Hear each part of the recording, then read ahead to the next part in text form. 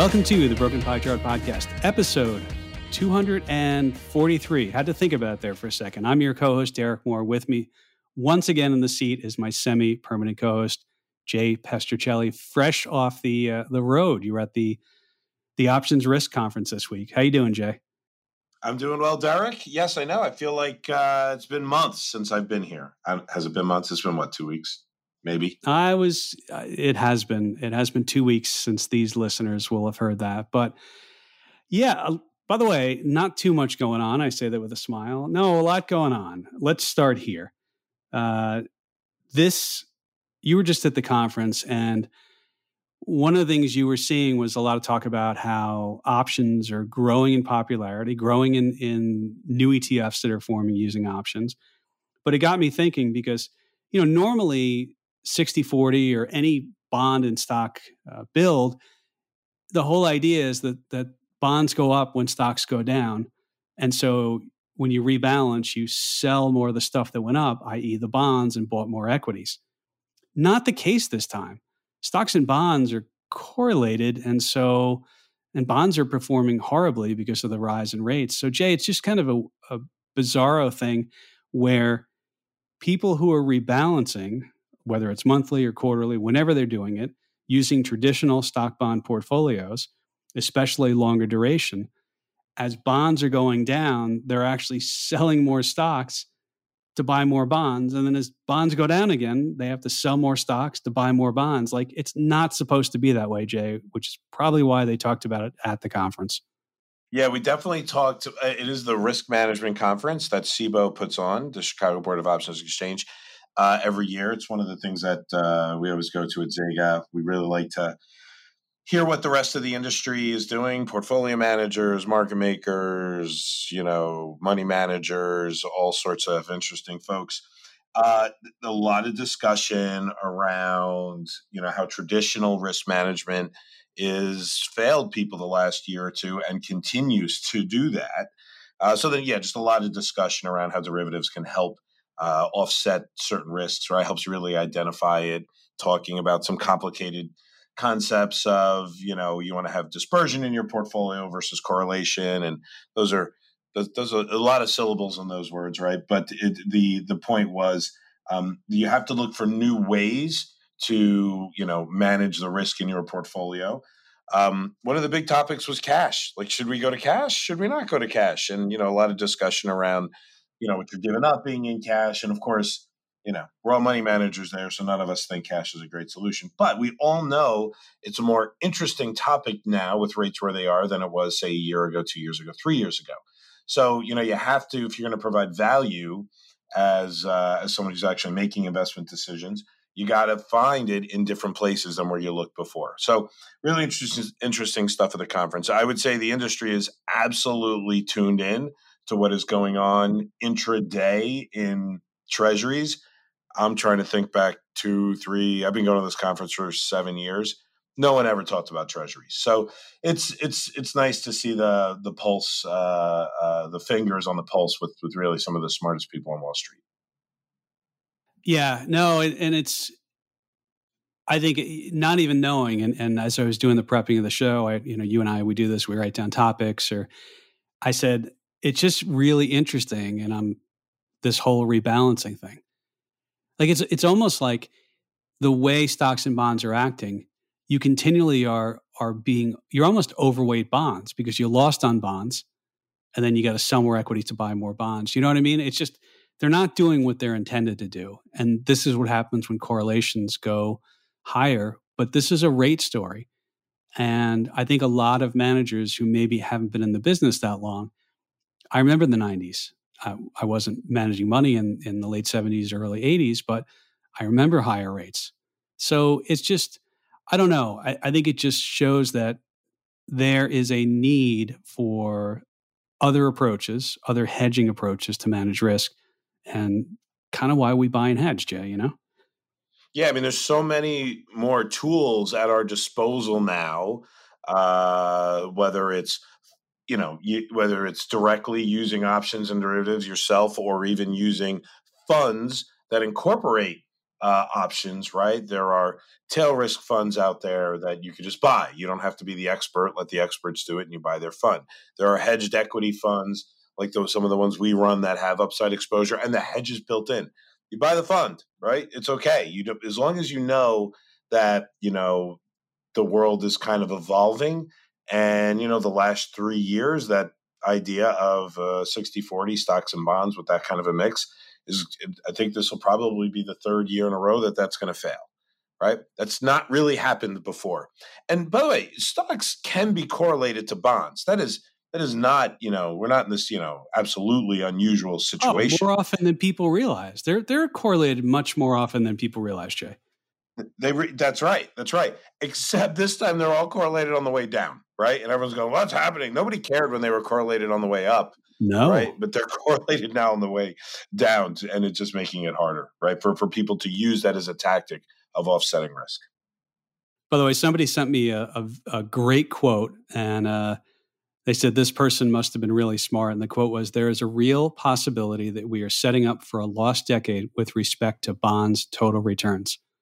And I failed to realize that was actually the opening sentence in my book, Broken Pie Chart, from the chapter, Why Bonds Past Performance Can't Equal Future Results. I forgot it was even my quote, Jay. But this shouldn't... Brilliant. So you impressed yourself. It's great. I did. I said, man, that person must be really smart. No, I mean, the other thing I keep saying this, and Jay, we're not going to do a big deep dive on bonds. We'll talk a little bit about bonds later, but it shouldn't be a surprise given how low rates were. If you had any bout of inflation or any rise in rates, like this is simply what happens. This shouldn't be a surprise. Shouldn't be a surprise. No, it's funny, Derek. I'm gonna give you credit. I mean, I'm gonna take a little bit of credit on this. We have been talking now 9 months about the fact of, look, rates don't have to go down in order for the curve to, uninvert, right? And what we're seeing now is the market starting to go, maybe the way that the curve normalizes is by longer ended rates going higher. And the market is, digesting that right now as a real possibility. Jay, you sent me something early this morning, West Coast time, 4 a.m. So I know you were up early where you were. And Jay, you send me stuff for the audience. You send me stuff all the time. Doesn't mean my alerts are on. This wasn't a weird thing for me to send you something at 4 in the morning. I do it all the time. It makes up for the fact that I send you stuff at like 1 o'clock East Coast time when I'm still doing stuff. So, but you sent me this. It was a good piece from the Wall Street Journal, and there was also a piece from Bloomberg. And the question the Bloomberg article asked is: the bond market running sort of rates and the markets, or is Jay Powell running rates and the markets? And I would say that really the market is in charge right now. Yeah, and I don't think Jay Powell is upset about that, right? No. I mean, he had the interview. He does this annual interview at the New York Sports Club, right, where he does that. He talks about, it's almost like a mini, Fed meeting, right? Yeah. And he talked about like, yeah, this is kind of the way it's supposed to be, and this is going to help, reduce economic activity to beat down inflation. He's still all in on trying to beat down inflation, right? I feel like he hasn't wavered on that at all. But I'm not sure he's necessarily upset that the market is like now doing his job for him that he's been trying to communicate for so long. And it's been a long time. It's been over a year. Remember when he yelled at everybody in August of 2022? He didn't yell, but he kind of like, you're not listening to me. It was like one of the shortest press conferences like he's had. Was it like 7 minutes, 6 minutes? And basically said, listen, everybody, rates are going to be higher for a while. Like, I don't know why y'all think it's going to go down, right? And then walked off, and then the market proceeded to just, bury itself. But yeah, like I think he's probably encouraged that he now doesn't have to act. He still has to just stick with the line of higher for longer. We got to beat down rates. And the market is starting to do its job for him. Now, what we haven't seen is actually the impact yet, right? We had a great claims number this week, right? Like the lowest jobless claim number in a long time. Retail sales up more than expected. Like the economic activity has not yet waned from this scenario of higher for longer. We all know. Well, I shouldn't say we all know. We always assume. We take the position that the markets will be ahead of the actual economy. So 6 months ago, the markets were still kind of just about to start their rip higher. And we kind of topped out in July, but we started that run in May. So we're coming up on the 6 months ahead of time. So, as we see the market kind of pulling back now over the last 3 months, maybe that is when we start to see the economic activity slow down. Who knows, right? It's not an exact predictor, but back to your point, I think he's happy that the markets are taking over the interest rate story from him. The other part of this is in the US, we don't do currency interventions necessarily. The Fed is not going in and buying bonds right now. In fact, they're letting bonds run off their balance sheet. I don't believe they're actually actively selling bonds, but they're letting them run off.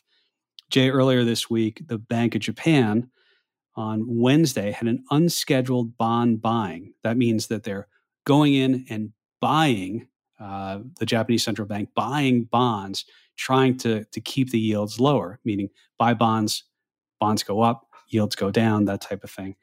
Their bond yield on the 10-year, the JGB, is pushing 0.9% now, just a little bit under. And the yield is up after they started the intervention. It's a good signal for me that the market is in charge here, Jay.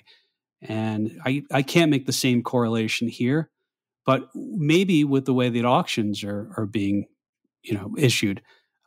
We had a 20-year auction that was received pretty well. But, some of these auctions, bonds are going out, below par. The bids are not quite there as they once were. So I think these are two examples. The market's in charge. It's not Jay Powell, but I agree, Jay. He is more than happy to ride the tails of the higher rates to do what he wants to do. Right, Jay? I mean, he wants you to lose your job and he wants you to stop buying stocks. And he wants you to, I say that sarcastically, but they don't want the economy to do too well, right? It's too hot. Of course, he's said that. And he's even said there's going to have to be a little pain as well. I agree. Said that too. Speaking of pain, mortgage rates. And ouch. Yeah, let me do this. And then I want to talk about a little volatility stuff too. But let me just kind of finish while we're on bonds. Mortgages, so when people go on and they look at a mortgage, the rates are above 8% now. There is an index which sort of, I don't know how they build it, but it looks at mortgages all around, and it's hit above 8% right now. What's interesting to me, though, I calculate every once in a while the spread between the 30-year mortgage and the 10-year Treasury yield. So 10-year Treasury yields are right around 5%. If your mortgage is 8%, the spread is 300 basis points or 3%. This is 2.5 standard deviations above the average. Average is about 170 bips or 1.7%. And this goes back to 1971 is when I have the data from. And I have a theory on this, and I think the reason is it deals with the MBS market, so mortgage-backed securities. These are products that are, think about, you sell a mortgage and a bond buys a bunch of these mortgages, wraps it all up, and it's a mortgage-backed security, right? So won't get too much into that. But mortgage-backed securities right now, they have, okay, here's a little 101. I'll try and do this as simply as I can for a podcast audience. Mortgage-backed securities are essentially bonds. They're fixed income. Most times, bonds like Treasuries or corporate bonds, when the further rates go down, the more they accelerate up in price. Rates go down, bonds go up. But the lower that yields are, the greater the impact from a 1-point change in interest rates. MBS bonds actually work a little bit differently. And the reason why they work differently is they typically have what's called negative convexity. I'll explain that in a second. But as yields go higher, the sensitivity to interest rates changes differently. And what you see is durations actually elongate. And the reason why that is, in simple terms, think about it, Jay. Like if you are, let's say, you're buying a bunch of mortgages, and one of the mortgages is mine.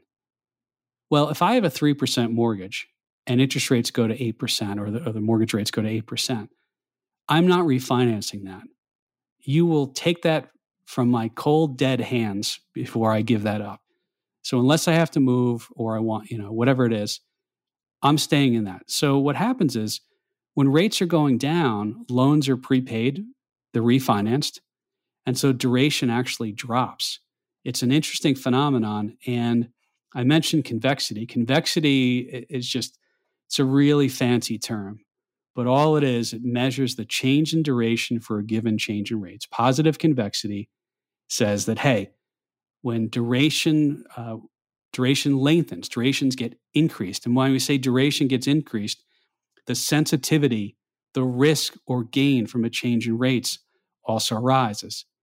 When bonds have negative convexity, duration actually lowers. Sensitivity to changes in rates goes lower as rates fall. So typically MBS are opposite from regular bonds. But Jay, I haven't seen this going back to the mid 90s ever, where MBSs have positive convexity. So I usually give you a lot of technical stuff that I've tried to really simplify. But Jay, maybe maybe we can stop there for a second and clean this up a bit. I think you did a great job explaining it, Professor. So basically, when you have low rates, people hold on to it longer. Short rates, they want to get out of it sooner, right? When they have higher rates, they want to get out of it sooner, right? I mean, that makes a ton of sense. That's behavior that anybody that's ever had a mortgage understands, and that impacts the value of that mortgage, right? Because right when you buy a bond, right? I mean, the expectation is it's going to be held to maturity, but that's not the case when it comes to mortgage-backed securities, right? So I think you did a good job explaining that, Derek. Now, I don't know what it implies that we now have, positive convexity. I'm like, what does that imply now? Does that imply that the mortgage-backed securities that are being held today are now riskier? Because are they more sensitive when they shouldn't normally be? Or are they less sensitive? Well, I was talking to Mark Pulowski, one of the analysts over at State Street. I have a frequent call with them, as I know you're on those sometimes as well, our partners at State Street. And he actually, I got to be honest with you, I didn't really catch that this had gone positive, but he mentioned it and I was shocked. And, it's nice to be shocked every once in a while. But one of the things that he was making a point of, he said, look, think about all the bonds that are out there. The amount of bonds, the percentage of mortgages that are outstanding that are above 5% right now is still pretty low. And so one of the things he pointed out is that even if rates go down, a lot of these bonds are not going to get refinanced. So durations may actually stay higher even if rates go down on here. We're normally people will be like, oh, rates are down, let me refinance and get out of the one I have. But they're not going to go low enough to where they were in, say, 2020 and 2021. This is very unusual. Like if it wasn't complex and if it wasn't MBSs, this would be on CNBC being like, this has never happened. Actually, I only have data going back to 97.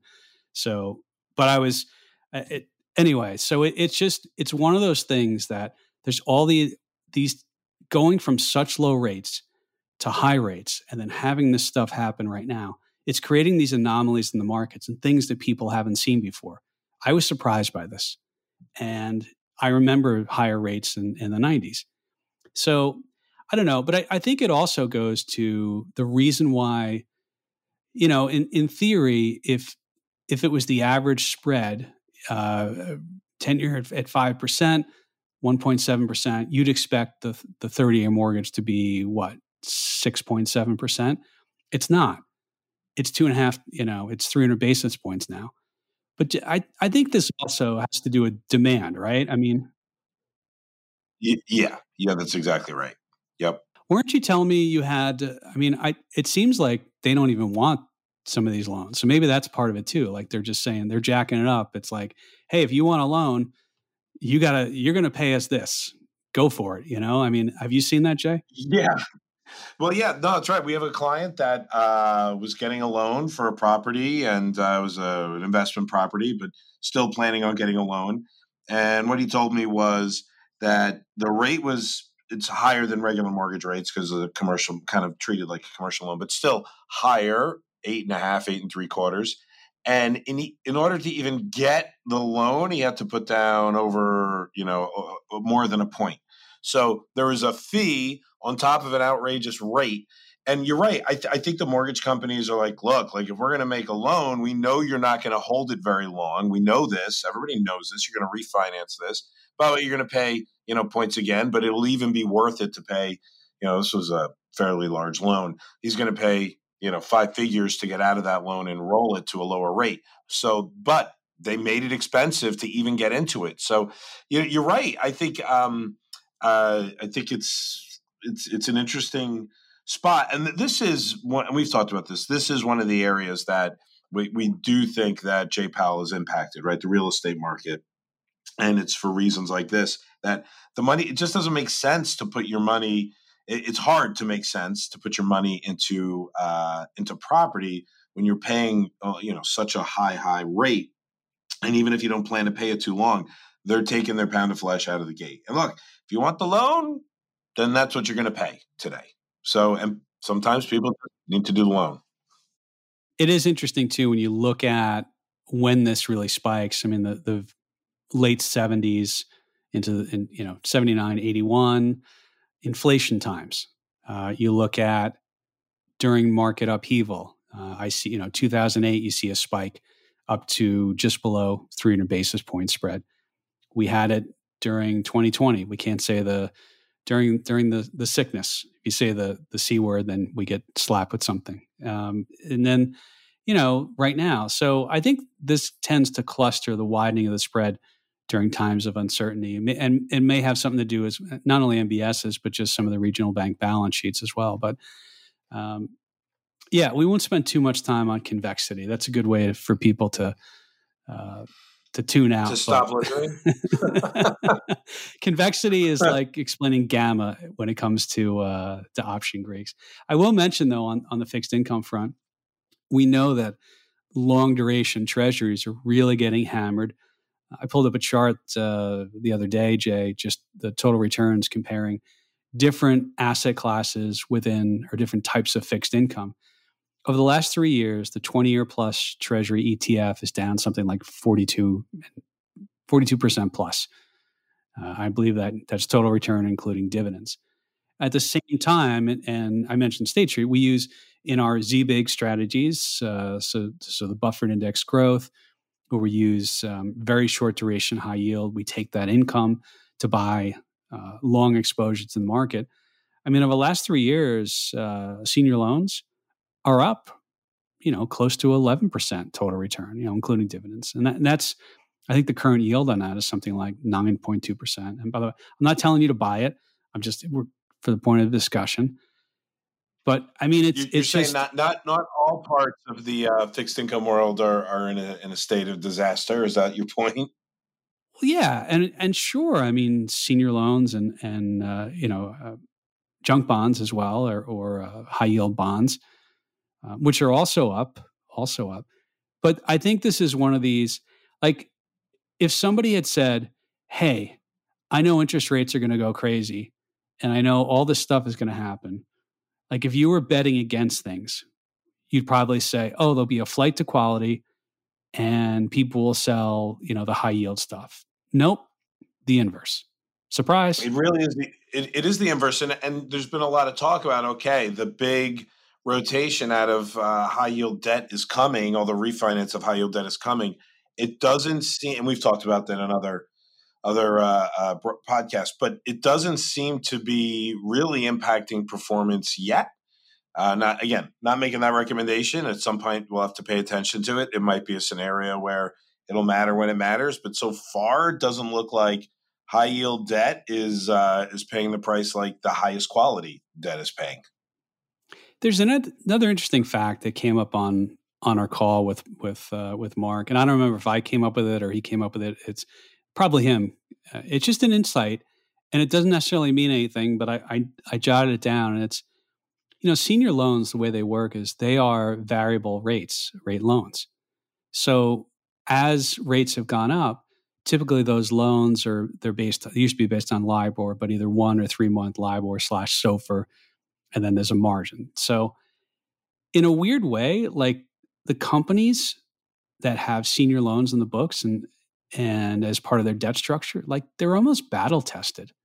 Like they've actually had the impact of higher rates already, where corporate bonds in general, you just mentioned the debt maturity, the walls that are coming up, meaning they're going to have to refinance a lot of this low debt in the next couple of years.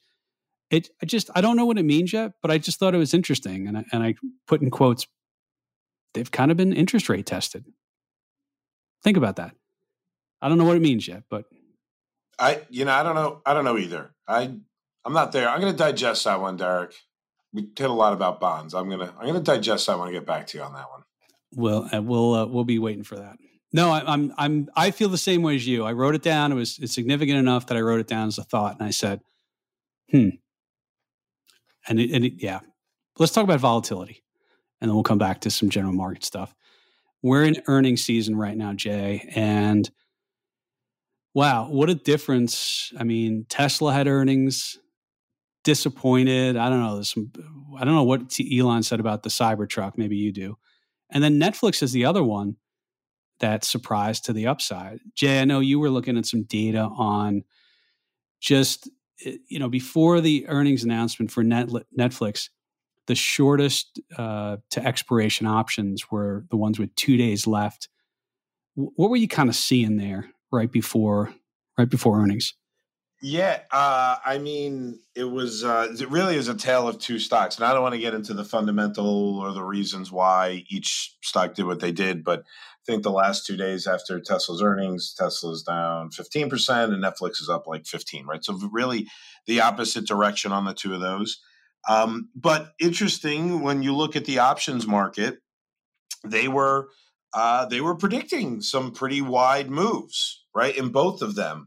There's probably a lot of people that thought there would have been exactly the opposite moves that happened, but the size of those moves, the implied move, was interesting. So, for example, Netflix kind of going in right before expiration. When you look at the options market on that, the implied move was an 8% move.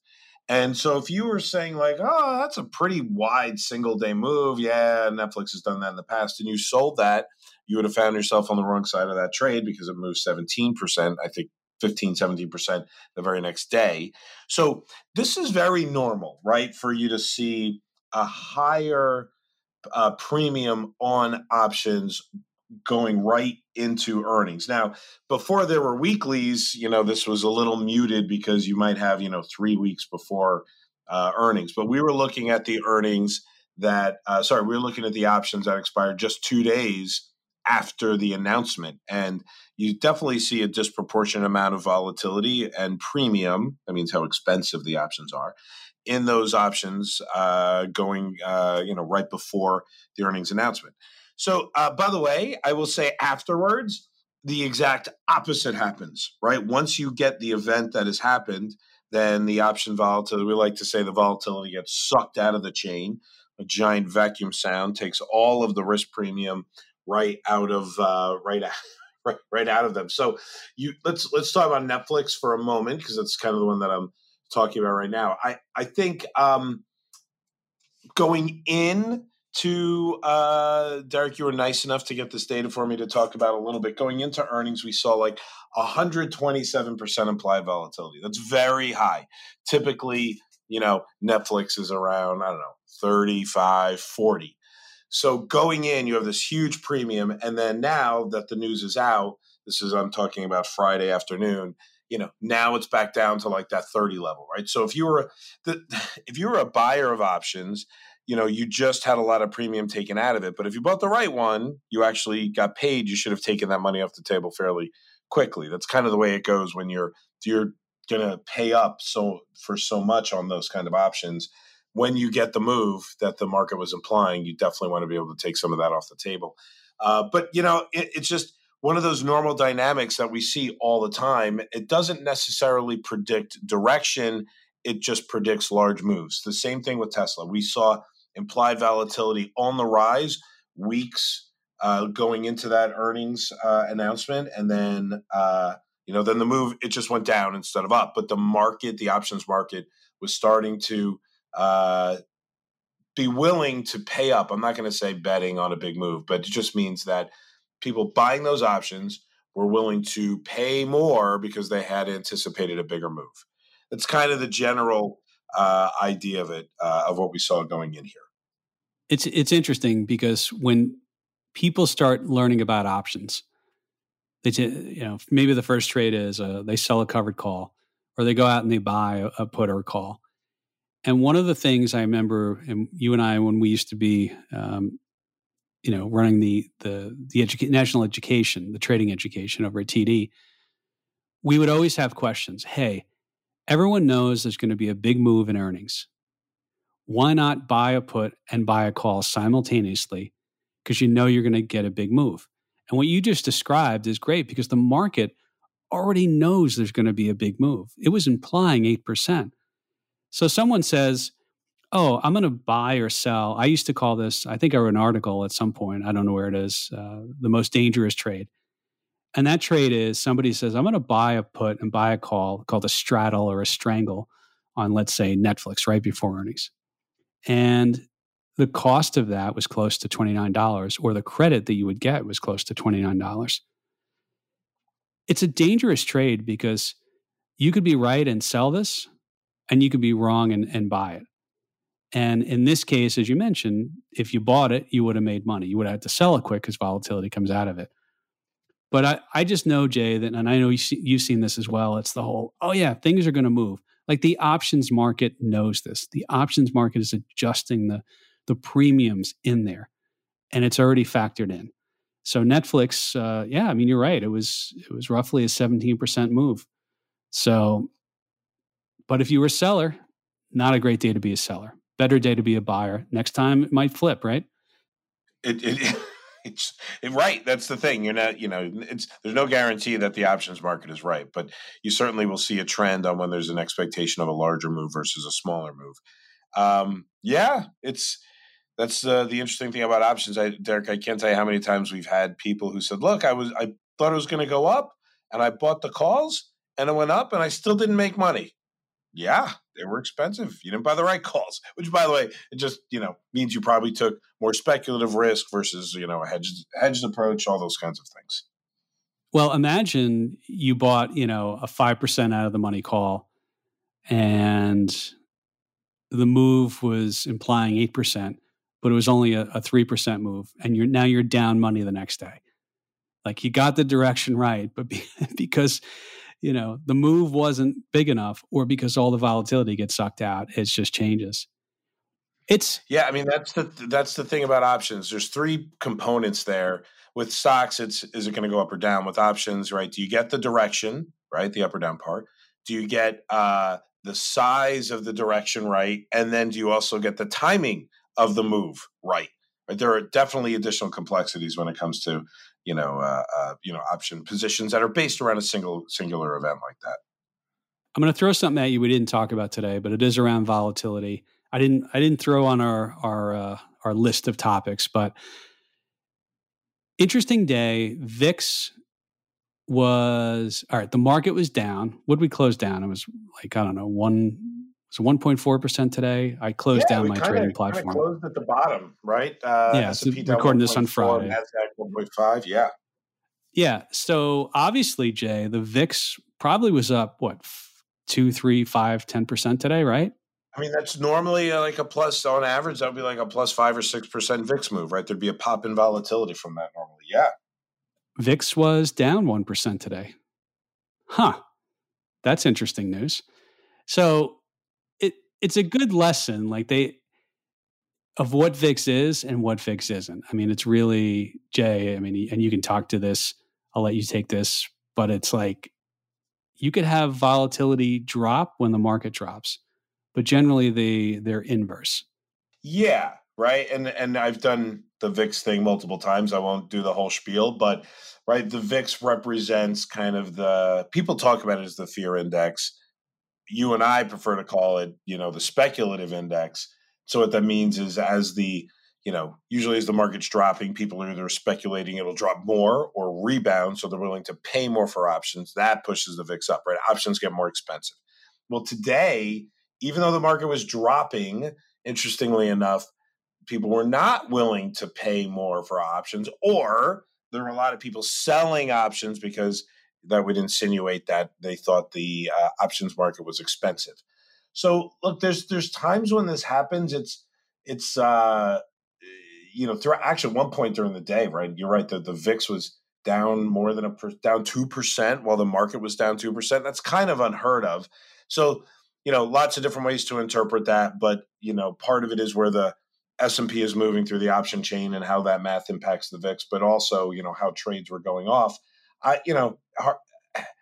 If I had to say something about it, it seems like a little calm before the storm, right? Like a compressing VIX and the with the dropping market. I mean, that could be like a not great sign, Derek, right? Like either that or they're taking their hedges off and they thought that was big enough move and maybe it's over. Maybe the volatility is done and no one's willing to pay for it. They just wanted to take off what if they had made money from the down move that we had over the last 3 or 4 days. This market has definitely had a little lower trend the last 3 days. Three healthy down bars, unhealthy down bars, I'll say. So yeah, Derek, I think it's odd. You usually don't see this 2 days in a row, let alone three. If we see it again on Monday, that might change my mind. That okay, the selling of the options tells us that the directional move is could be coming to an end, which means maybe we're bottoming out. But we'll see. Right, Monday's another day. Monday might be very interesting. Weekends are there's usually a little risk premium in the options going into weekends when there's excessive global turmoil, right, with what's going on in the world. So again, strange not to see that. Just very odd behavior. I guess we'll know what it means next week. At some point, we'll probably run this ourselves. I did pull up, I found online, somebody did this in 2013, and it was the great days with the greatest SPX decline. So the S&P 500, the SPX is the S&P 500 index, with VIX also down. And you mentioned that 2% level, December 18th of 2008. The S&P change was minus 2.12%. The VIX change was minus 2.5. So VIX back then was 47. All right, so that actually isn't 2%. Here I thought I found a great example. They didn't do this. Is a table. I'm calling this a table crime, Jay. Why don't you just do percent on percent? Like Here's the thing about your table crime. Like when I look at this table and you look at the VIX positioning, as these down S&P days occur, look at the VIX price, right? How the VIX index level, right? They're all high. They're all high with the exception of this November 1990 that was 20.09, which is more like where we are today. Actually, Derek, that day is almost exact to what we had today, right? Minus 1.25 on the S&P, VIX down slightly, and what happened after that? The next day, the market was kind of flat. Then the VIX caught up. Then the VIX went up the next day. But most of these, Derek, when you look at these, there's an elevated VIX already. There's 47, 42, 35, 44, 31, 38. These are really high levels for the VIX. So I'm not necessarily surprised. So look, maybe this was indicating a top, but when you look at the next day, the results it's really hard to incorporate. Some days are down another 3, some days are up 4, up 2. So I think there's a reason you and I have never really dug into this as a real strong indicator is because the data doesn't point to anything that's certain. It's just, but it doesn't happen often, right? The fact that you could call these things out. When does this go back to? 1990, right? So, it's a couple decades. It only happens a handful of times, right? So it is an oddity, but it doesn't necessarily mean anything, I guess, according to this. But I think you and I will probably dig a little deeper. I feel like that's an itch we're going to have.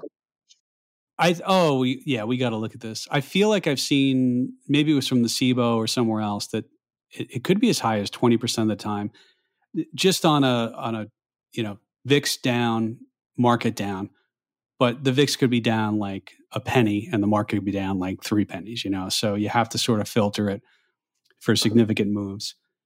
Yeah, more to come on this, because now I'm intrigued. I think you are as well, to see if there's any. It was just, it just stood out, right? For people that are students on the market, this kind of thing just stood out. Not sure what it means necessarily historically. There's no absolute trend or even too much of a trend, but it's just different behavior. Sometimes, I mean, I've seen this too, where, as we know, there's the spot VIX, the one everybody sees on CNBC, and then the VIX futures, which have different expirations, different months, weeks, and things like that. And at some point, they sort of converge on the day that the VIX future goes to expiration. The question is, of course, does the VIX future go up, or does the spot come down to sort of meet? That's the question that you can't answer. But sometimes there's things like that. Anyway, we'll do some research on this. Jay, you had also sent me a. Oh, then I got to throw you one more. I'm going to throw you a curveball. Oh no. You and I also watch the VVIX, which is the volatility of the VIX, meaning how expensive are the options on the VIX itself, right? So there's options on the VIX, which is options on the S&P. So there you go, second derivative kind of a scenario. But when you look at that, Derek, it didn't close, but it hit at the highest level, at this 117 level, since the mini banking crisis we had in March, right? So March 20th, it hit that level. Yesterday, it closed at the highest level since then. Today, it exceeded that for a short period of time and then pulled back. So, like the volatility of the options in the VIX is on the rise, right? So that is one of those things typically that's associated with bets that the VIX will spike. There's a lot of call buying in the VIX to push that up, right? Well, that means the market is fearful, or people are speculative on the way down. That usually is a line there. So just thought that was another interesting data point. If there's anything else you'd want to add at it, but I just thought I'd throw that in there. Like the VVIX hit kind of a new high since for the last 6 months, and the last time it got that high was the Silicon Valley Bank and issue. I think it's smart to bring it up because you mentioned just a few minutes ago the level of the VIX. And when we're comparing some of those days, the highest days, the biggest down days in the S&P with also a down in VIX. But what that is telling me is that the market makers are not letting people in cheap. Hey, VIX is right around 20. You want to buy VIX calls on some sort of a VIX rise or an explosion? You're going to have to pay up for that. And maybe that has to do with how low that VIX level is. That's my initial thought. You threw it at me kind of blindly, but that's where I'm thinking. I think that was a good answer on the fly. Yeah. Good job, Professor. There you go. All right. Let's move on to something else you sent me. And it has to deal with divergence within the markets. And this was a Wall Street Journal article, not like the old bull market. Jay, all together now, prior to Silicon Valley Bank, things like the NASDAQ 100, the top Russell 50 companies, the S&P equal weight, Russell 2000, Russell Microcap, and the KBW NASDAQ Bank Index, all sort of, they didn't go up the same amounts, but if you drew all these lines on a chart, they're all sort of going in the same direction. Jay, Silicon Valley. I mean, they're all just overlapping each other almost, perfectly, right? Everything was moving perfectly in sync. SVB fails, and now it's like the old Sesame Street. Which of these is not like the other, right? Well, and then they just, boom, they all go in different directions. It's like a scattergun, right? It's just very, very different set of returns after that event. Yeah. I'll talk a little bit about it. NASDAQ 100, the NDX, which includes obviously the Magnificent Seven, which everybody's hot on, up 40% since that time. The S&P itself close to about 20%. The Russell 2000, right? The Russell Index, small cap index, basically flat. I think it's up 5% on this chart. Then you start to look at the micro caps, which are -8. Then, of course, the bank, the KBW Nasdaq Bank Index, down 20 since that event. That one's not so surprising because of the bank risk, but the very different set of returns since that event. Now, as I also read through the article, this is something we always talk about a little bit internally, but it's nice to see somebody put it in print. Usually a bull market needs or is led by the financials and the small caps, right? The Russell and the banks lead out of a bear market and help drive the bull. That did not happen this time around. Actually, the Russell's really knocking on the door of the lows of last year, Derek. I don't know if you've looked at a chart of it lately. The RUT, that's the index that we use for that. I mean, not pretty, right? I'm pulling it up right now as we're talking. When I look at that chart and I go back a year, like it's at the low, it's at a 12-month low. I guess I got to blow this out a little farther when I look at 3 years.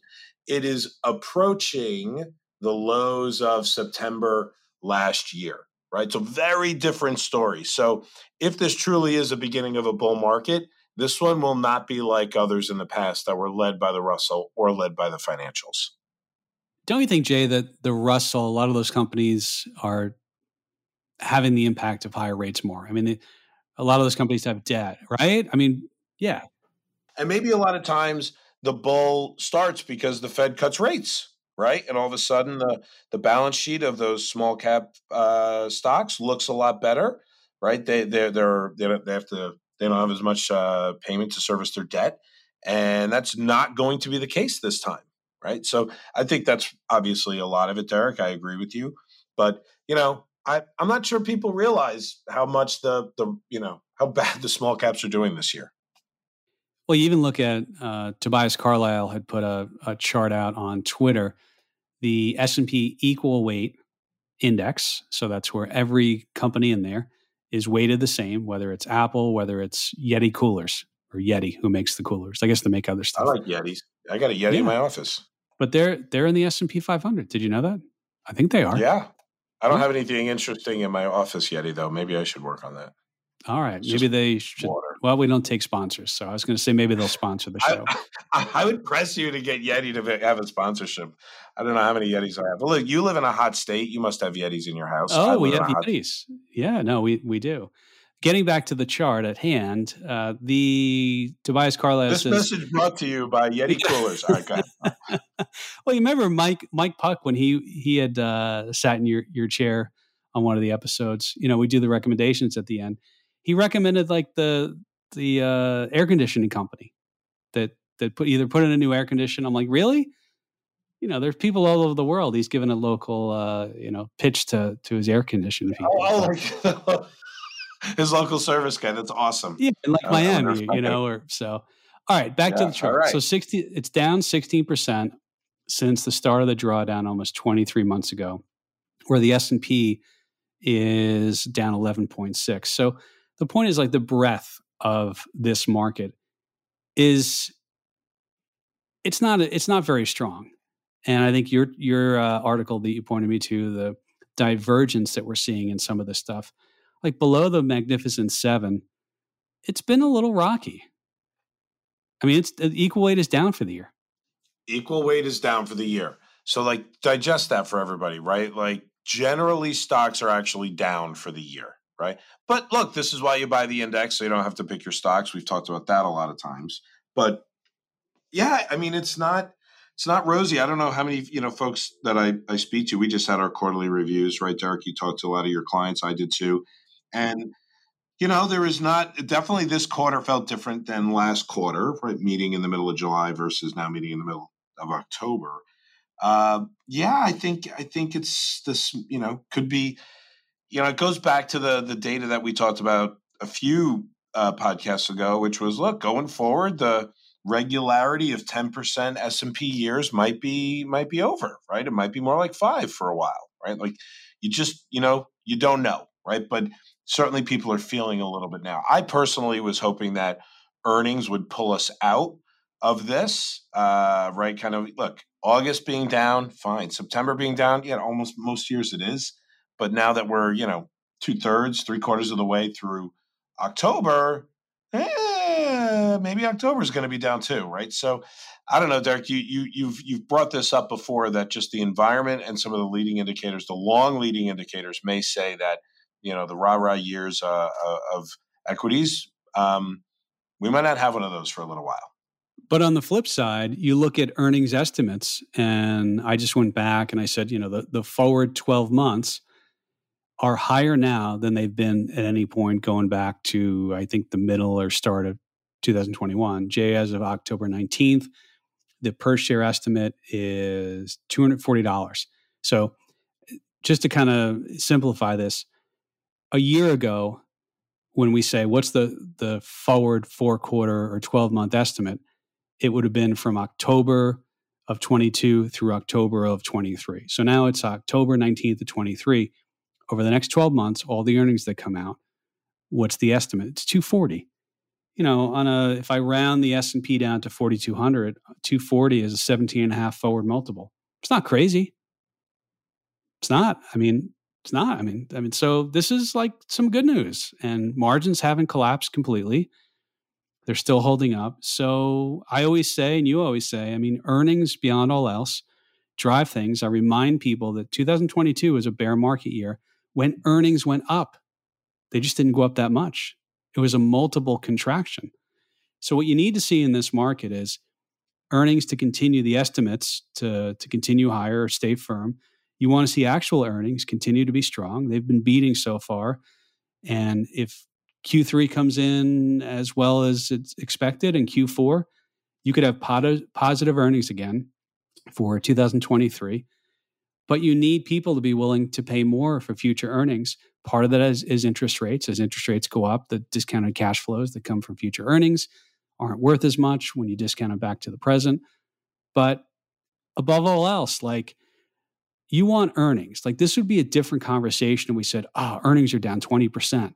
Earnings are going to be down 25%. No. Earnings are not down 25%. They're up year over year. They're up. Earnings and interest rates, the two things that drive the markets, right? And this is a biggie. This absolutely matters. How much companies make drives stock market moves. No doubt about it. It's nice to see that it's up. I'm going to throw this in there. So why am I'm the downer today, Derek? Don't be the downer. Things are good. Net worth. The Fed just released their median net worths through the survey in 2022. Everyone has more net worth. I'll get to that later in another episode. But things are good. Things are good. Things are dangerous sometimes around the world. But let's leave it. Things are good. I'll leave it that way. That's totally fine. All right. By the way, what happened with the Cybertruck? Did Elon say they're not going to make it, or I don't know. I missed that. I think he said it's going to come out in November. Oh, is it? Okay. Yeah, all it's coming out in November. Look, the big drawdown on Tesla was, expected 17% margin, and they came out with a 7% margin. It was just, it really was not great. Hey, earnings. Does it relate to earnings? Yeah. Stock went down? Yeah. There you go. I almost think he's either playing the long game, or he's like, you know what, we're going to reduce all our cost, and we're just going to continue to own the space, and we don't care if we don't maximize margins.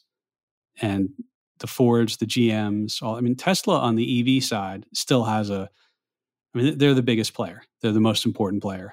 I don't know what, that's what people want. So it's kind of one of those things, they have the margins to cut. So yeah, look, we have a client who put a Tesla roof on his new house. He loves it. He's got the Tesla walls, the batteries in the walls, right? And he stores up energy during the day, uses it at night. Said there's a cool little dashboard that he gets to watch how much energy he's building up. It's he's very happy with his Tesla roof and Tesla walls. So maybe it's more than the car story. I don't know what that who knows what's going to happen with the stock, but it's just yeah. Cybertruck looks feels pretty that's cool. A good thing in general, right? Yeah. I think we all hope that works. I guess unless you're Exxon. Well, maybe they even hope. Who knows? Well, sorry if you hold Exxon. See, that's a whole other discussion. All right. Supply. You want me to get it? I'll pull my supply and demand. No. But by the way, curves. that was in the news the last couple of days, right? Like, the U.S. has drawn down their supply, and I just said, you have been listening to Derek, who's been talking about it for weeks and months. I do talk about it for weeks and months. All right, Jay. Last week you missed a really good recommendation, so I'll give it to you live again. It's Reptile on Netflix. So the audience last week got that. I enjoyed that. That it's a movie, so it's not a show, not a big commitment. Justin Timberlake, Benicio del Toro, Alicia Silverstone is in it. Haven't seen her in anything in a while, but I'm giving it a strong buy recommendation. So Reptile. Okay. Reptile. Yep. I have another one, but what do you got this week? You're probably watching stuff on the plane. No. They were early flights, so I slept on planes. It's a little bit of one that I watched once, and I think I ended up really liking it enough that I'm going to have my wife watch it with me. I'm willing to watch it again. It's Severance from Apple. So it's old, and I think the second season is coming out, so it's good to kind of catch up on it. Very I don't know if you watched it. You're an Apple guy, Apple TV guy. I haven't. Right? I know what it is. I haven't seen it. Yeah, it's good. I'd say watch it.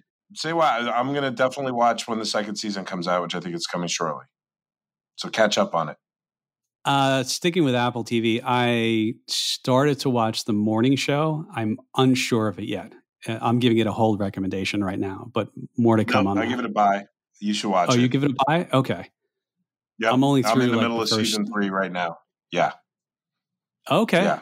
All right. Yeah. I mean, watch it with your wife. She's already watched it. She already watched it. She just wants you to get caught up. See, I knew she would like it. I was like, "Is it any good?" She's like, "Yeah, you should watch it." And so we'll see. I'm early into it. More to come there. It's a hold recommendation for me right now. I think it was a little more powerful. The parallels were more powerful a few years ago, but they do a good job of aligning with current events on a lot of their topics. Not exactly, but sounds like it, smells like it, right? So, yes, you should watch it. John Hamm is in this season, and I like John Hamm. See, you ruined it for me, Jay. I didn't know he was coming. I would have known. Season 3. You got a ways to go, buddy. Well, I don't know what he's all about. I got to figure this out. You know what it reminds me a little bit is, one of your recommendations was The Newsroom with Jeff. What is his name? He was in Dumb and Dumber. Jeff Daniels, yeah. Which I watched when it was out a couple of years ago. It reminds me because remember they would trail things. They would do things that were a couple of years ago, but they would do them as sort of current events. So, yeah. Correct. It was good. They're good. All right. So there you have it. All right. We did it, Jay. We got a lot of material there. Lots going on in the market. We definitely will have to look at this VIX going down, S&P going down, or maybe the inverse. We'll come up with something on there. Take a look. We'll see. We're gonna throw it into our little VIX trigger machine and see what pops out. Yep. And Netflix, Meta is coming up, the big one next week, right? Lots of earnings next week, right? I think Microsoft, Meta, Google might be in there. Alphabet, for those of you that like to call it that. Yeah. Big tech earnings. Week of the 23rd. So we'll see. We'll see if it can turn the market like it has turned many other times. Very good. All right, everyone. We'll be back next week with more hilarity and insights into markets and the economy. How's that for a close, Jay? I don't know why I wanted that. Let's just close. See you, everyone. Hilarity? Bye. Bye.